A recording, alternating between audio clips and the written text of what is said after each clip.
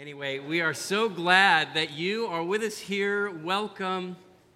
Wonderful to be part of church on this balmy weekend. Man, if you missed being able to go to Hawaii or something like that this year, here you go. Here's your chance right now. Water's warm, so's the air, and it's a great day to be in church. A couple of years ago, I invited a very special guest onto this stage. She's an expert in organizational leadership. What's so impressive about this particular guest is that she's part of a very large organization. They have groups all around the world, and yet they're able to organize themselves around a very specific principle, and every single person just gets it. From the very top of the organization all the way to the bottom, they all march in step. And if you know anything about this kind of thing, this is impressive because one of the difficult things, especially with a very large organization, is to get everyone onto the same page. And yet they do this perfectly. And the reason for that is that my guest was a chicken. And chickens all follow a single principle called the pecking order. Anyone remember when I brought this live chicken onto stage? Some of you do. I remember. I was inspired by John Ortberg. I saw him do this. I thought it would work out swimmingly, and yet I don't know what it is. Santa Cruz. Some of you didn't hear anything that I had to say. You were worried about the chicken the whole time. Thought that she might be suffering from stage fright or something. All the lights and people, as if chickens would be thinking about that. Or that perhaps she felt confined, wasn't able to be a free-range chicken during that time. And so you were concerned. My words, I could see it on your faces. It was like, we don't care about what you're saying, Mark. We just are worried about that chicken. And then, of course, some of you went to Carpo's and had pasta and grilled chicken right after church. But, no matter. The point was the pecking order. Doesn't matter if you're an American chicken, African chicken, Asian chicken, every single chicken on the earth understands the pecking order. Which means if you're a strong chicken, you're healthy, hey, life is good, you get first dibs on the food, you get the best place in the coop, you get a rule over others in the roost. However, if you're a weak chicken, life's not so great. You get picked on by other chickens.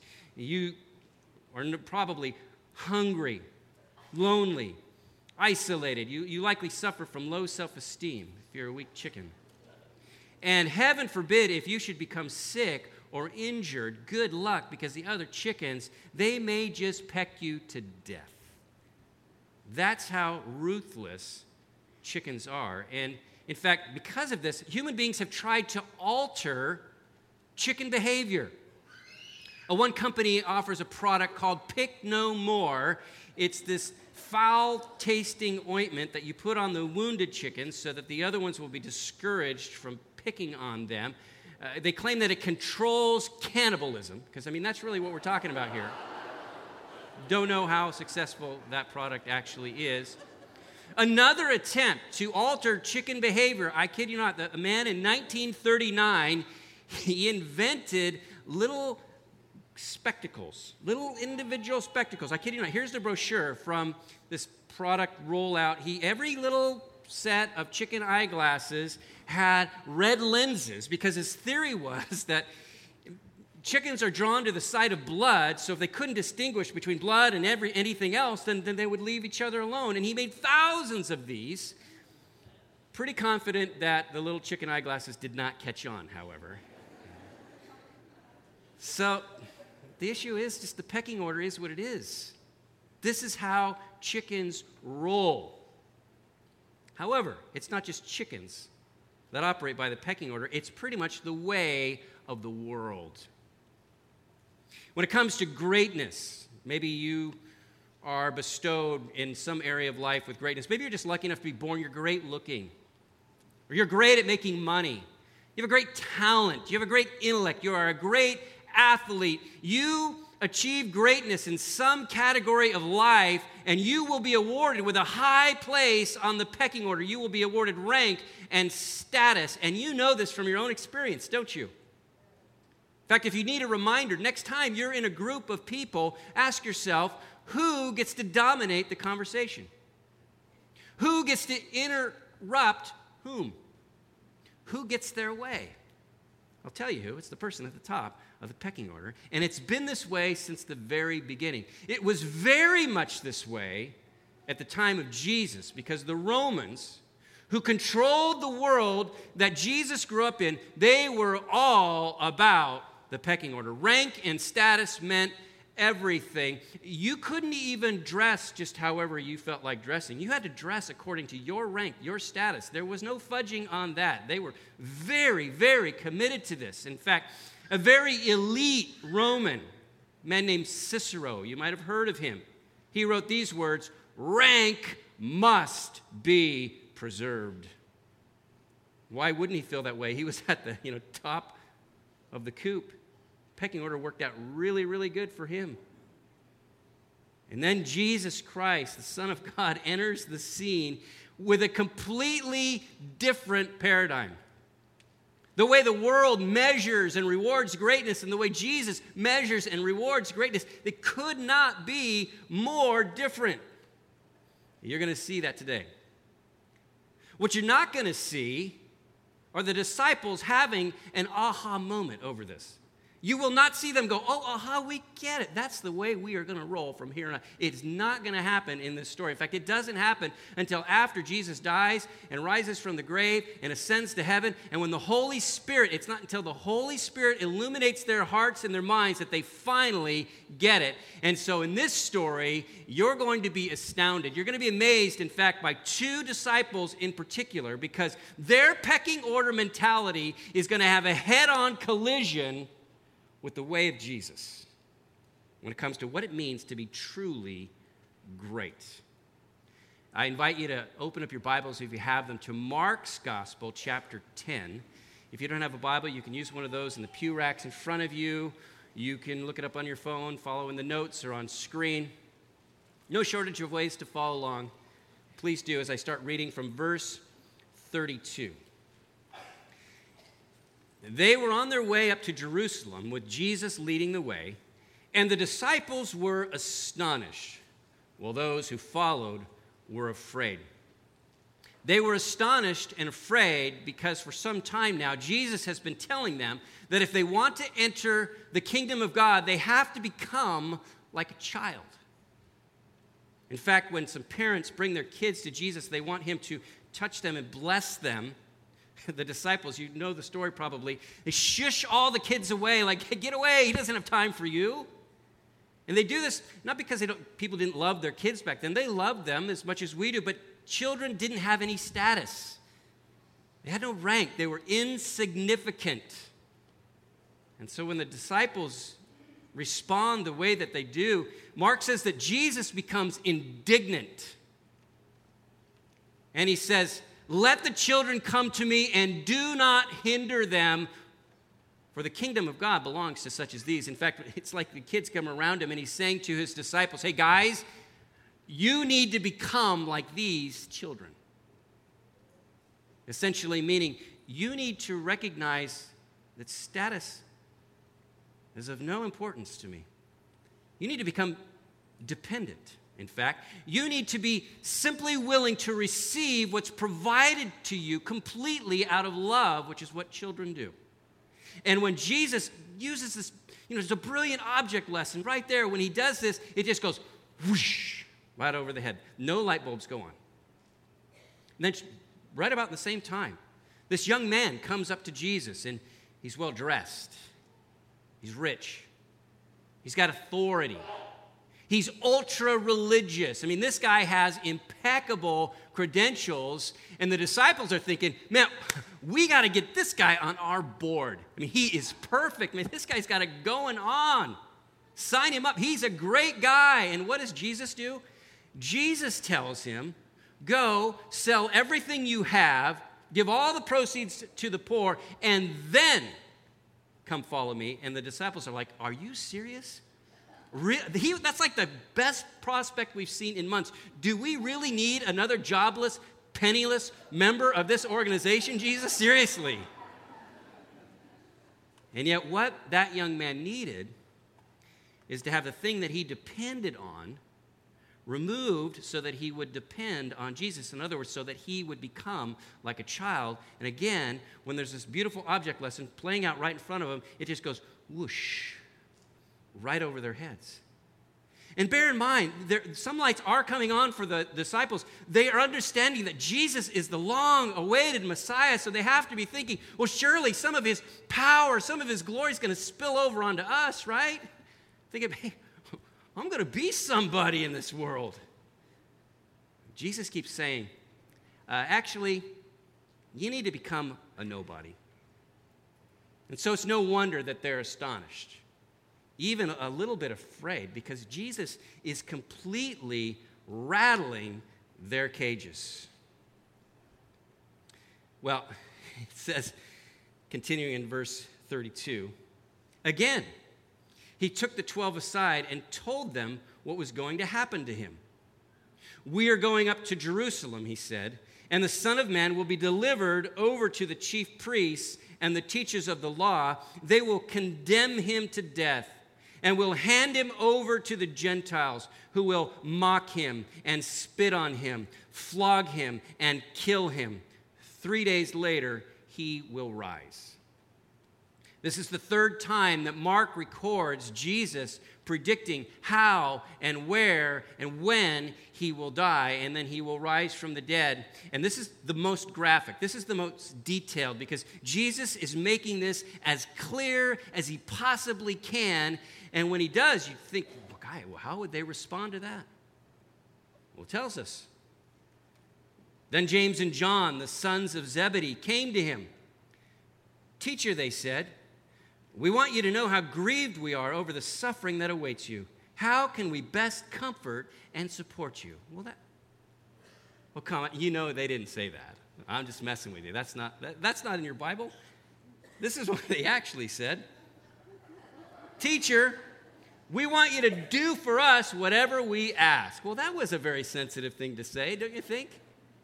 I mean, is that stunning? I'm going to go, I'm going to be crucified, I'm going to be tortured. Yeah, well, that's all fine and well, Jesus, but we want you to do for us whatever we ask.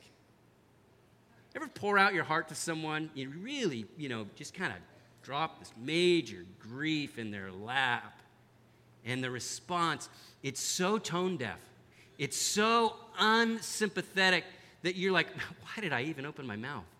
In fact, it can be, you want to throttle them, right?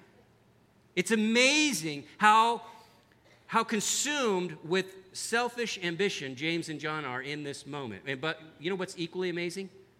How patient Jesus is with them, because he doesn't throttle them. He doesn't even rebuke them. He just says, what do you want me to do for you? Okay, what do you want me to do? Now watch this. This is awesome. They replied, let one of us sit at your right and the other at your left in glory. Oh, is that all? We just want seats next to you in heaven, Jesus. That's all. Not asking much, really. This is where the Bible just rings so true. Because think about this. If you were writing an account of the life and message and significance of Jesus, and it involved his first followers, and in fact, those were going to be the very people that it was all entrusted to. They were going to carry forward this amazing endeavor. If you were going to do that, would you write stories like this that make them look so bad? Would you write a story about two of his disciples that are so full of their own selfishness, so full of their own ego, they're like, yeah, well, whatever, you're going to die, but give us what we want. And go, yeah, those guys, follow them. You would never, ever do that. But you got to love the honesty of Scripture here. But it's also true that it's easy to look at the mistakes of others. But think about the things that you most often ask Jesus for. What's at the top of your prayer list?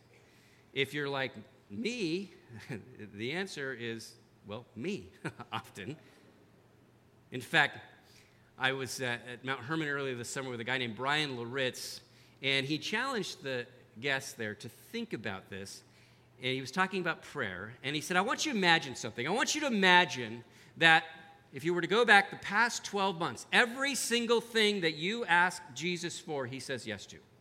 For a whole year. Lord, would you please do this? You got it. Lord, could you bring this into my life? You got it. Lord, could I be, you absolutely, yes, yes, yes, yes. Now, here's the question. If that were to happen, would that change the world or just your world? You know what I'm saying? Jesus says yes to everything I ask him. Does that change the world or just my world? And don't mistake, there's nothing wrong with bringing our personal needs and wants and concerns to Jesus. We're invited to do that. But one of the points of this passage, in fact, one of the points that you see throughout Scripture is it's not just about you. It's not just about me. There's a bigger picture involved. But again, James and John, they're just like, we just kind of like our own thrones, please. You know, one on your left and right, if that's okay with you. And then look what Jesus says in response. Verse 38. He says, you don't know what you are asking. I mean, they're so blinded by their own agenda. Jesus says, guys, you don't get it. You don't even know what you are asking. Can you drink the cup I drink or be baptized with the baptism I am baptized with? A cup is an Old Testament symbol of God's judgment. Jesus says, I'm about to actually drain the cup of God's wrath on the wickedness in this world, and in the process, I will be immersed, I will be baptized in suffering. It's going to be intense, guys. Do you really know what you're asking? And you want him to say, well, you know what? Come to think of it, maybe we should get back to you on that. Maybe we should just take a few minutes and really think about what we're asking for. Do they do that? No, they do not even bat an eye, and they say, we can. We can. We got this. Because selfishness, it doesn't just drive us, selfishness blinds us. These guys are so self-assured, like, yeah, you know, we got it, Jesus. Bring on the cup, bring on the baptism. People, especially pastors, like to point out how Peter, the disciple Peter, often is known for putting his foot in his mouth, right? Well, I think that maybe James and John may have just one-upped him in this story. They might just take the prize right here.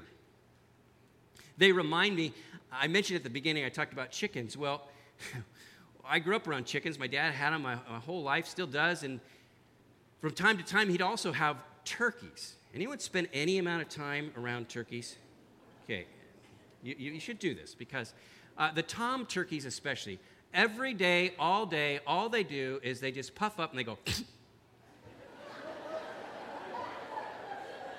And they do this for each other. They just kind of, one's look, and the other one's like, oh yeah? And you walk towards their coop, they're like, and the funny thing, they can actually, bring in a lot of air, but they've got nostrils about the size of like a pinhole. And so it kind of leaks out with this little kind of like snort. They'll be like,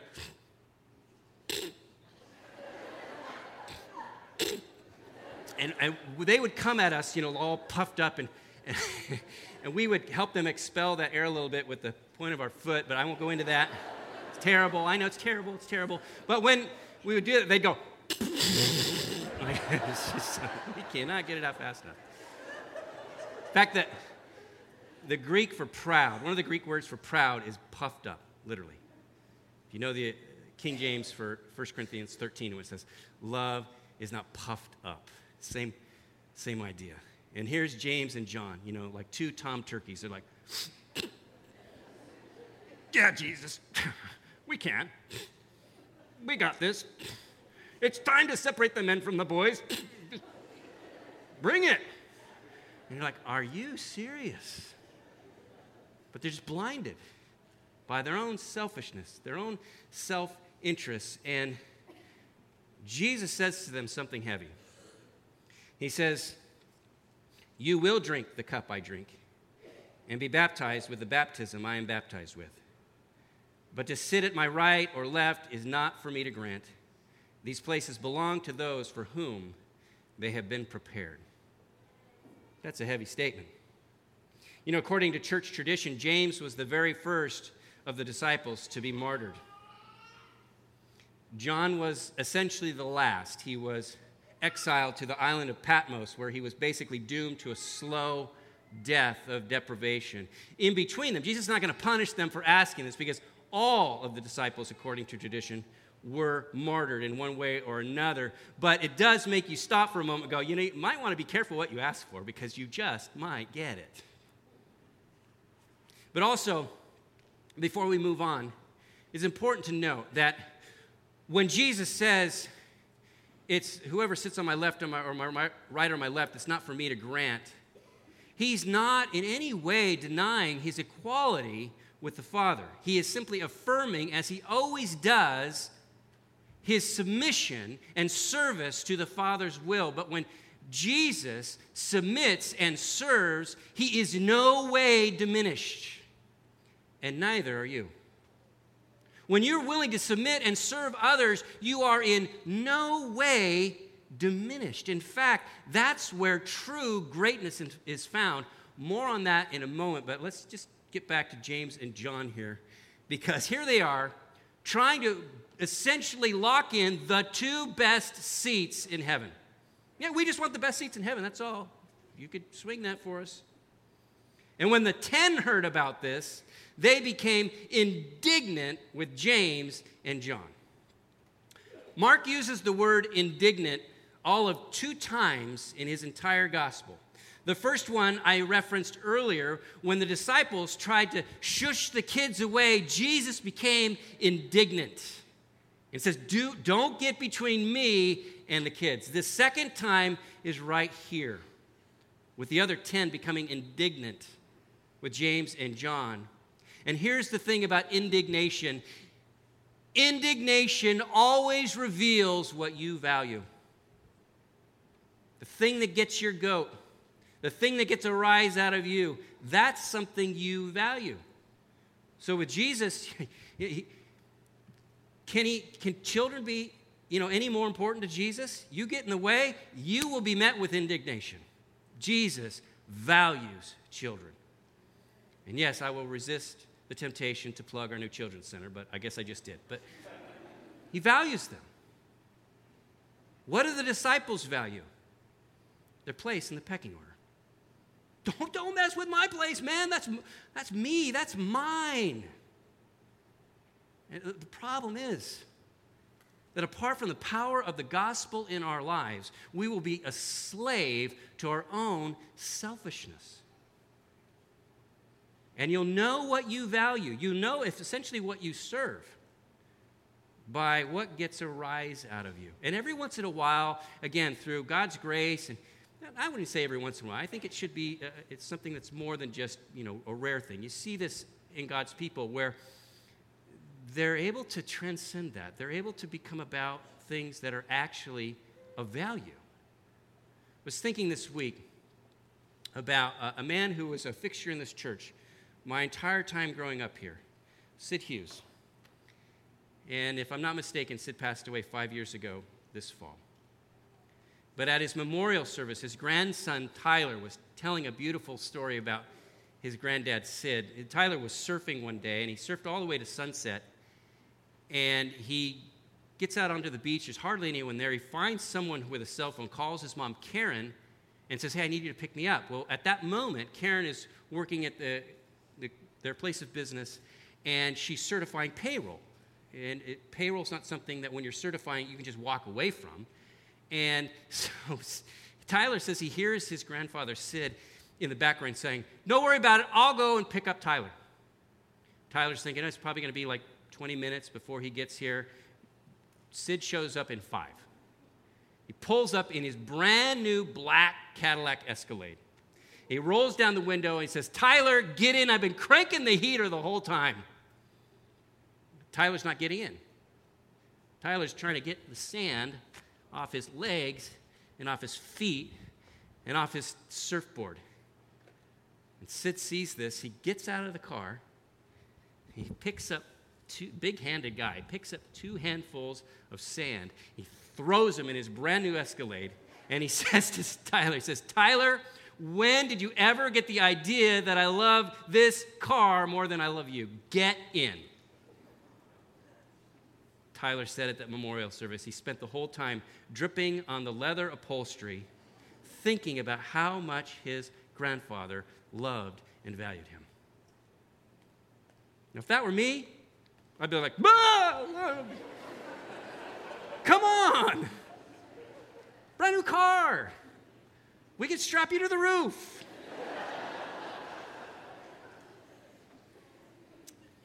But when God starts to change our hearts, the things that we're passionate about, the things that register on our radar, they change. And in fact, they're better. But here's the thing. If all we operate by is our own selfish interests, if it really just boils down to my rights, my wants, my way, me, mine, if that's how we operate, look out, because it's really just dog eat dog at that point. Or in keeping with our analogy, chicken eat chicken. It's the pecking order. And now there's this major dust-up about to happen between the leadership of the early church, the first followers. They're indignant at James and John. So Jesus called them together and said, "You know that those who are regarded as rulers of the Gentiles lord it over them, and their high officials exercise or flaunt authority over them. Not so with you. Instead, whoever wants to become great among you must be your servant. Whoever wants to be first must be slave of all. For even the Son of Man did not come to be served, but to serve, and to give his life as a ransom for many." Man, you want to live a life of true greatness? Celebrate being a servant. Celebrate. Make it your goal not to be the one, sitting at the head of the table with all the prestige. Make it your goal. Jesus says a greater goal is to be the one serving the table. Counterintuitive. But that's what Jesus says is truly great. In fact, our word deacon, in most cases, deacon in the original means table server. Table server. Is that your picture of greatness? It is for Jesus. That's what he calls great. And he is God. He is God incarnate, and yet he says, I didn't come here to be served. I came to serve and to give my life a ransom for many, including all of us. That's the gospel right there. That's the incredible news that God would do this for us. And when this sinks in, when you realize this, he gives you new lenses. You don't have to grab and scratch and peck for what's yours. Everything you really need has been given to you. You have eternal life. You have purpose. You have forgiveness. My goodness. In a nutshell, this story comes down to, the greatest thing that I could ever ask of Jesus has already been given to me. He's already been done for me. In fact, that's worth writing down. Take your fan and find the place. Write that down on your notes. The greatest thing I could ever ask of Jesus has already been done for me. And in keeping with that, the greatest thing that Jesus will ever ask of me is what I can do for others. It will be what I can do for others. It's not going to be, hey, make sure that you climb the Everest in your organization. Make sure that everybody knows your name. Make sure that you have more accomplishments, more rewards, more trophies than the next guy, the next gal. No, the greatest thing you could ever do for me, church, will be what you can do for others. And that is so liberating because I don't have to spend my energy trying to prop myself up. My job is to prop other people up. It's as simple as that. And that's where true greatness is found. And so I just want to close today by celebrating true greatness. True greatness. And there's so many examples that I could cite that's in this room and in our community as an expression of this church and other churches. But the one that I want to put the spotlight on as we close has to do with a couple in this church, Clark and Betty Masters and their daughter Mary Masters. 19 years ago, they founded the Bridge of Hope Foundation. Their mission to create a bridge between people in need and people who care.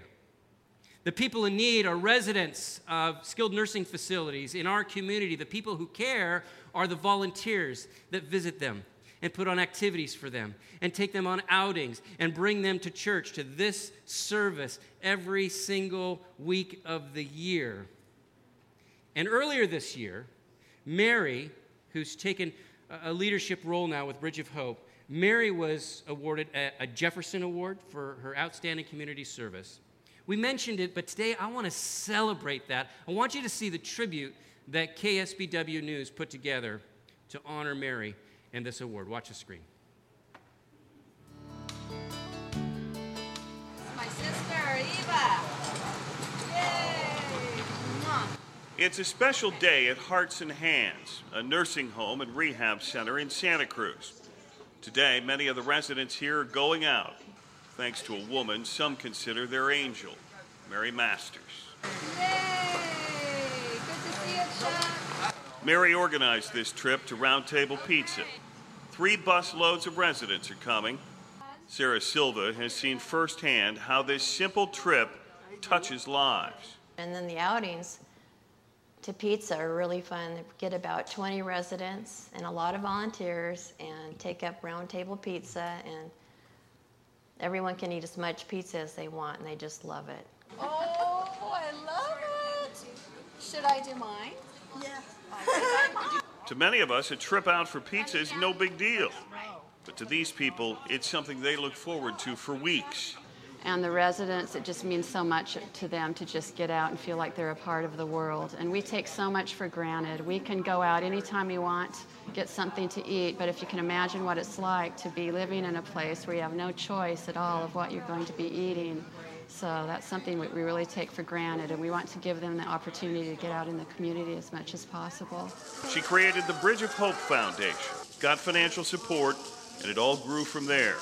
More nursing homes, touching more lives. Wait, was it Jackie for root beer? Jackie, do you want some of this on yours? Now, with generous donors and 38 volunteers, they do these pizza outings 3 times a year. And there is a whole lot more they do. In addition to going out to the wharf, that's another favorite place to go. We also go on shopping trips with the residents. She just has a one-to-one friendship with them, and she advocates for them. She has advocated for power wheelchairs for some of the residents who need a little extra help. Oh, Todd Simmons. Where did Mr. Todd Simmons go? Oh, Todd Simmons. Christmas gifts, maybe a pen pal to share with, a comforting hand.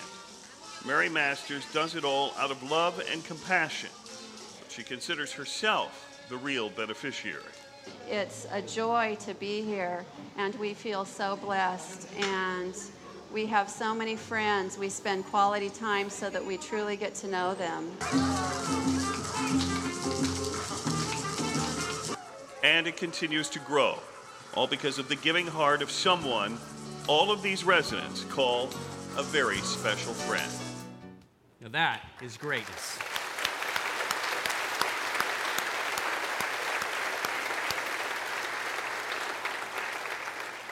Mary, Clark, any of you here? Masters? No? People that are part of Bridge of Hope are here this morning, and thank you for all of you who make this possible. And we just want to celebrate greatness in terms that Jesus says are great today. And by the way, if you want to get more information about bridgeofhopefoundation.org, it's on the URL is on the screen right there. You can go to their website, bridgeofhopefoundation.org. If you're interested in just encouraging them, you can just send an email, or if you're interested in being a part of this wonderful, wonderful endeavor, I know that they could use more volunteers, and so I encourage you to check out their website and follow up from there. But let's just make this a day where we celebrate greatness. There are great people. When you go and pick up your kids, if you've got kids over in our youth programs or our children's programs, I want you to go in there and I want you to thank those people for being great. Just say, thank you for being great today. Or when there's people at the information desk that you need help from, thank them for being great. If all you do is go up to the people who hand you a root beer float And you just say, thank you for being great today. I told Saturday night last night, and I checked on them. Many of them did not do it. They were too hot. I'm trusting you guys to do better, okay? Go there, thank them. Whatever you do, however you serve, thank you. Some of you serve in this church, in our community, in your place of work. Many of you serve in your home. You serve other members of your family. You serve a neighbor. You serve a friend. However, wherever, whomever, when we are serving other people, we are serving Jesus Christ, and there is nothing greater than that. Amen?